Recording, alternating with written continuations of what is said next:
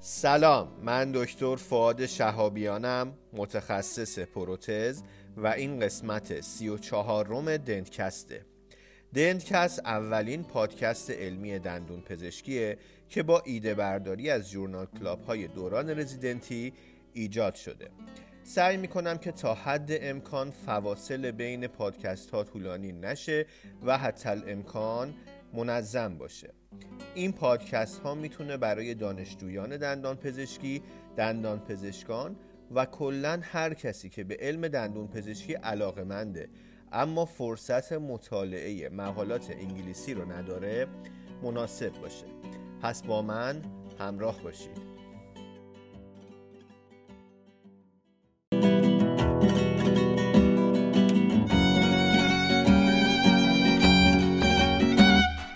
دل ساده، دل رسوام چه گرفتار شد، مثل یه سکه شد دلم اسیر بازار شد. صد تا ترک خورد و شکست از بد این سرنوشت، تو های و هوی روزگار کار دلم زار شد.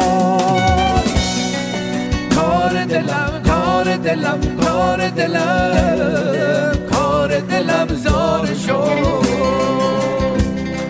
تو به شکست وای بازم گرفتار شد.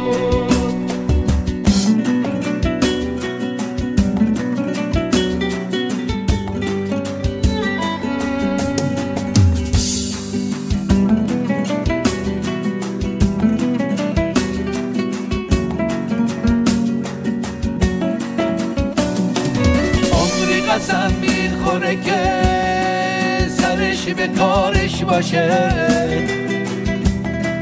بس که قسم شکند دلم دوچار تکرار شد. هی میگه سر به راه هوا، سر به هوا نیستم، باز دوباره یکی و دید زودی هوادار شد.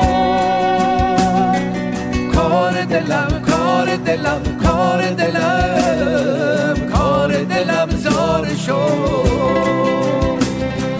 تو به شکست وای بازم گرفتار شد.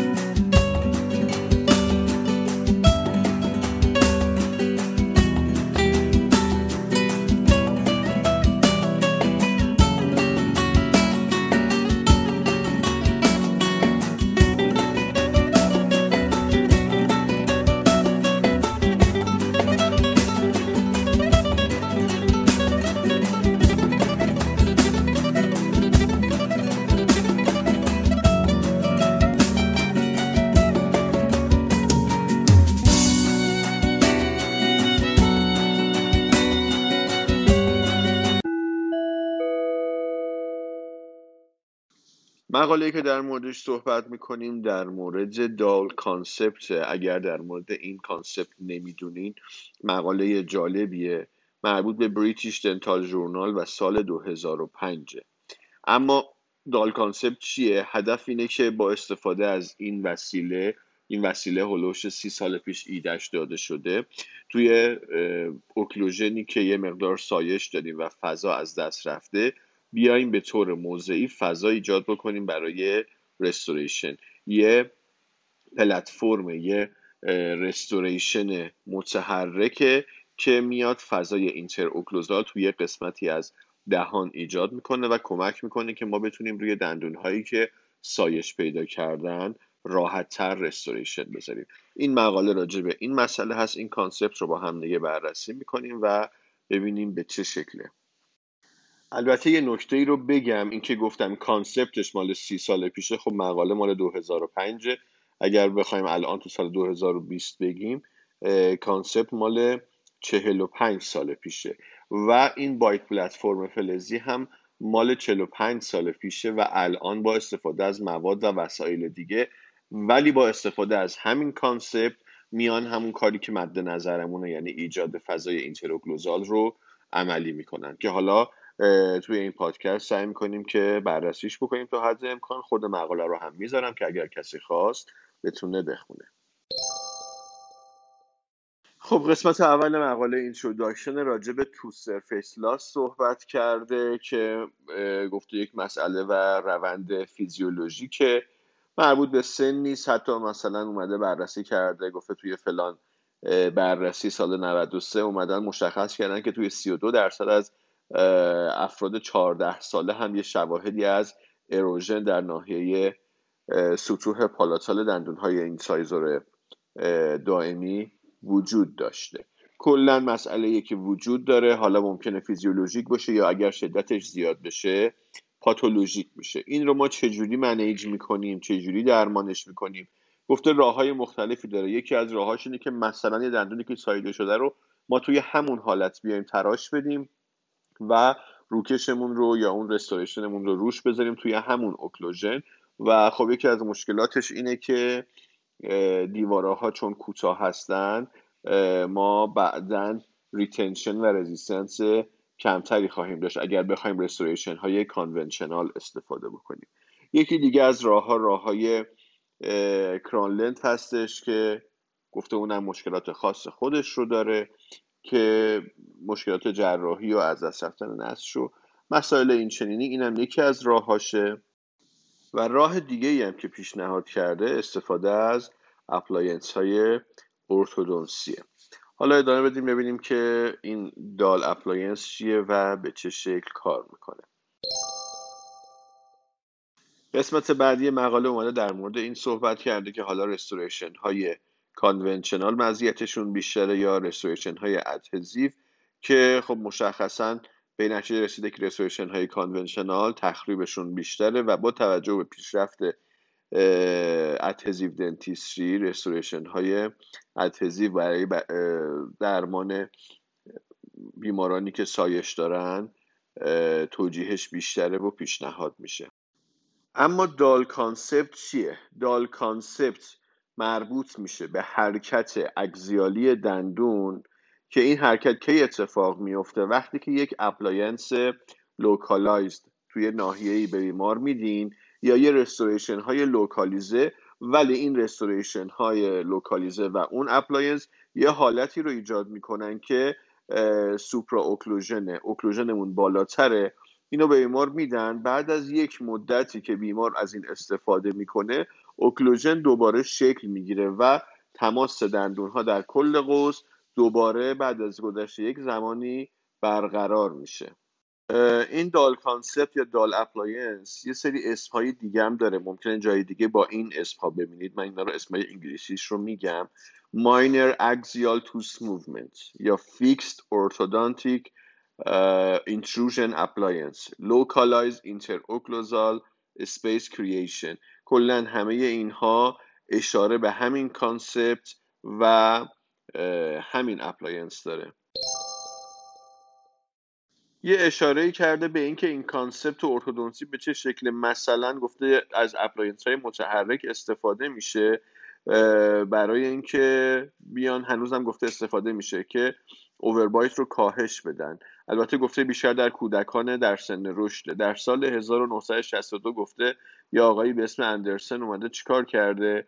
یه مطالعه رو انجام داده و اومده یه به اصطلاح 0.5 میلیمتر توی ناحیه مولر اول توی 5 نفر سوپرا اوکلوژن ایجاد کرده و بعد از یک دوره 23 تا 41 روزه مشخص شده که افراد میتونن دوباره بعد از طی این دوره دندونهاشون رو به هم برسونن و به اصطلاح تماس توی اوکلوژن داشته باشن، توی اوکلوژن کامل.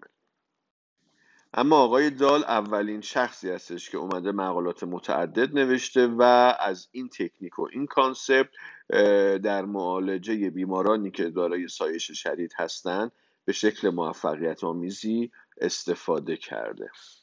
و در اولین مقالهش آقای دال اومده چی کار کرده؟ از یک اپلاینسی استفاده کرده که فقط در یک ناحیه دهان استفاده می شده تا بتونه در یک فردی که 18 سالش هست فضای اوکلوزالی ایجاد بکنه. این فرد توی ناحیه مثلا محدودی از دهانش اتریشن شدید داشته، این اومده یک اپلاینس متحرکی درست کرده و از جنس کروم کوبالت و اینو توی ناحیه پالاتال دندونهای قدامی بالا گذاشته و بیمار اومده 24 ساعت در روز اینو استفاده کرده. بعد از گذشت 8 ماه فضای کافی ایجاد شده تو ناحیه پالاتال تا بتونه در ناحیه قدامی پینله طلا بذاره. و خب چیزی هم که مشخصه در زمان آقای دال ادهزیو دنتیستری تا این حد پیشرفته نبود و ایشون هم خب برای رستوریشن اومده از رستوریشن های کانونشنال استفاده کرده و اپلاینس هم متحرک استفاده کرده. در هر صورت الان همه این تکنیک ها عوض شده و حالا بعداً و جلوتر میگم که دیگه نه از اپلاینس های متحرک استفاده میشه که استفاده ازش برای بیمار خیلی مشکل باشه و نه اینکه شما وقتی فضا ایجاد کردی نیاز داری که دندون رو کامل بتراشی و یه روکش کانونشنال روی دندون بذاری. چیزی هم که نوشته اینه که علیرغم گزارشات مثبتی که ما توی منابع علمی داریم نسبت به این کانسپت، ولی دندون پزشکا تمایل کمتری بهش نشون میدن. علتش هم شاید بیشتر به این خاطره که دندون پزشکا بیشتر ترجیح میدن که از روش‌های سنتی پروتز استفاده بکنن و اون چیزی که توی دانشکده ها آموزش دیدن این بهشون احساس امنیت و اعتماد به نفس بیشتری میده و حس میکنن که بهتر میتونن نتایج درمان رو پیش بینی بکنن.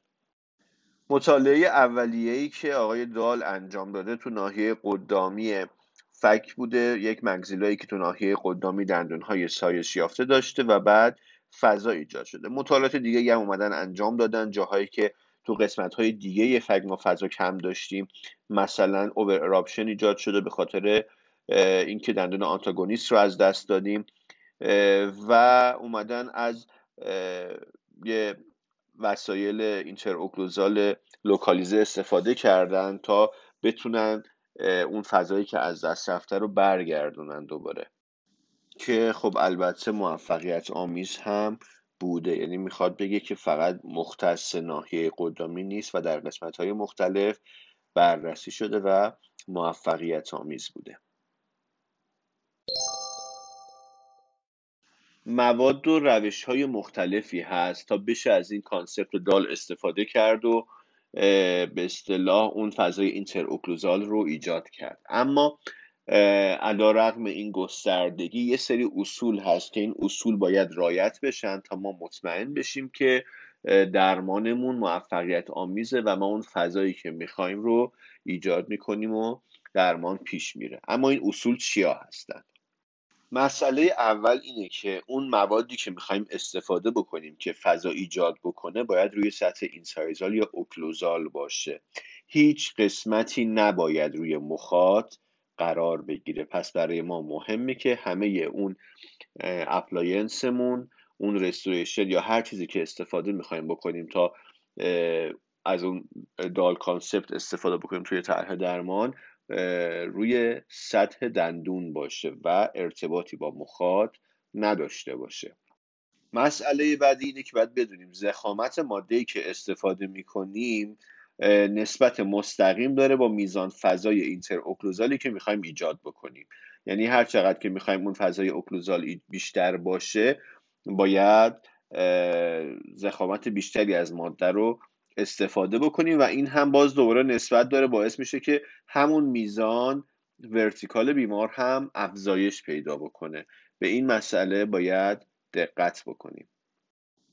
نکته دیگه اینه که اون اوکلوزال بایت پلتفرمی که ما میسازیم، اون اپلاینسمون باید جوری طراحی بشه که ما مطمئن باشیم که نیرویی که وارد میشه به دندون در راستای محور طولی دندون هستش و ضمن اینکه تماس‌های اینتر اوکلوزال میبایست با ثبات باشه، اون تماس‌هایی که ایجاد میشه، و اپلاینس هم باید جوری ساخته بشه که مانع حرکت باقی دندون ها نشه. یعنی باقی دندون ها اگر بخوان حرکت کنن، اگر بخوان اوور اراپشن پیدا بکنن، این اپلاینس مانعشون نشه. باید به این مسائل دقت کرد. حالا دیگه مهم نیستش که از چه ماده استفاده میکنی، متحرک، ثابت.